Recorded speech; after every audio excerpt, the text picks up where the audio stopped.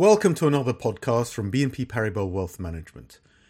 In today's podcast, I want to discuss our 2024 investment outlook. There are 5 points I want to make here. First of all, I think the biggest driver over the next few months will be a further inflation surprise to the downside.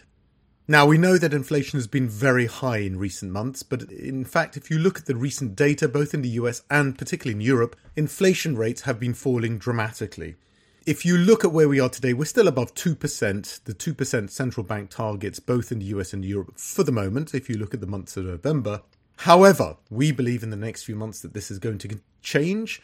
Inflation is going to continue to fall, probably faster than expected by most people, for several reasons. Firstly, producer prices are falling sharply. They're actually negative territory if you look at the major 4 economies in the world. And supply chain tracking indices also have renormalized, which suggests there's no problems in the global supply chain today, which means, again, lower goods inflation. On the services side, we see rent inflation, so from property markets, slowing sharply as property prices come down. And also wage growth is moderating as unemployment rates start to tick higher, which is what you would expect as we have seen quite a sharp slowdown in economic activity. So at the beginning of 2024, the first month of 2024, in our view, could see a new global disinflation trend with inflation rates potentially below 2% in Europe. Note that even today, for certain countries such as Belgium and the Netherlands, the national inflation rate is actually below 0% at the moment. Second point, we believe you should still be looking to lock in attractive bond and corporate credit yields now. So we see that there is a death of the higher for longer mantra as inflation is receding faster than expected. We expect central banks to be cutting their reference interest rates from early to mid-2024, particularly in the US and in Europe. Lower inflation has already started to pull bond yields lower, and that has boosted bond and credit prices. But we believe that those investors looking for conservative fixed yields still have a historic opportunity to lock in these attractive yields, which are close to 15-year highs in the US and Europe right now. Thirdly, stocks. Well, stocks continue to benefit from rising liquidity and lower long-term rates. We see improving global liquidity, particularly from the Federal Reserve and from the People's Bank of China. We see longer long-term rates in terms of lower bond yields and a solid earnings trend, all supporting higher stock prices into 2024.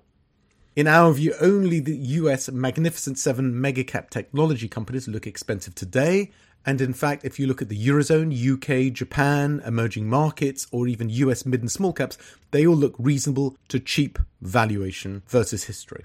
So absent a serious global recession, we believe stocks can continue to move higher over the next few months.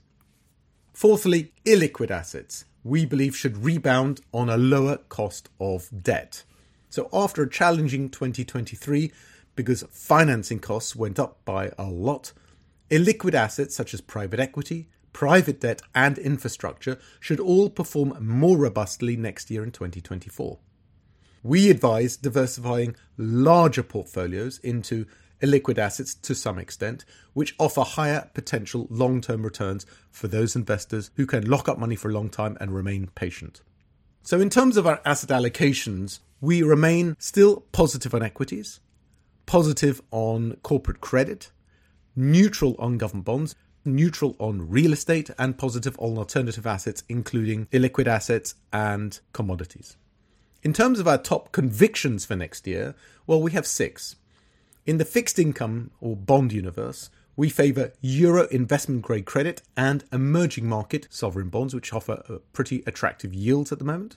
In stocks, we particularly like Japanese and Latin American stock markets.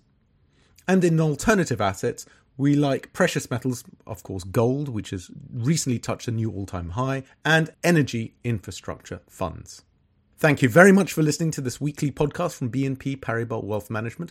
Please like, share and subscribe to our series of podcasts. And for more information, please visit our website, which you can find by searching under BNP Paribas Wealth, Voice of Wealth.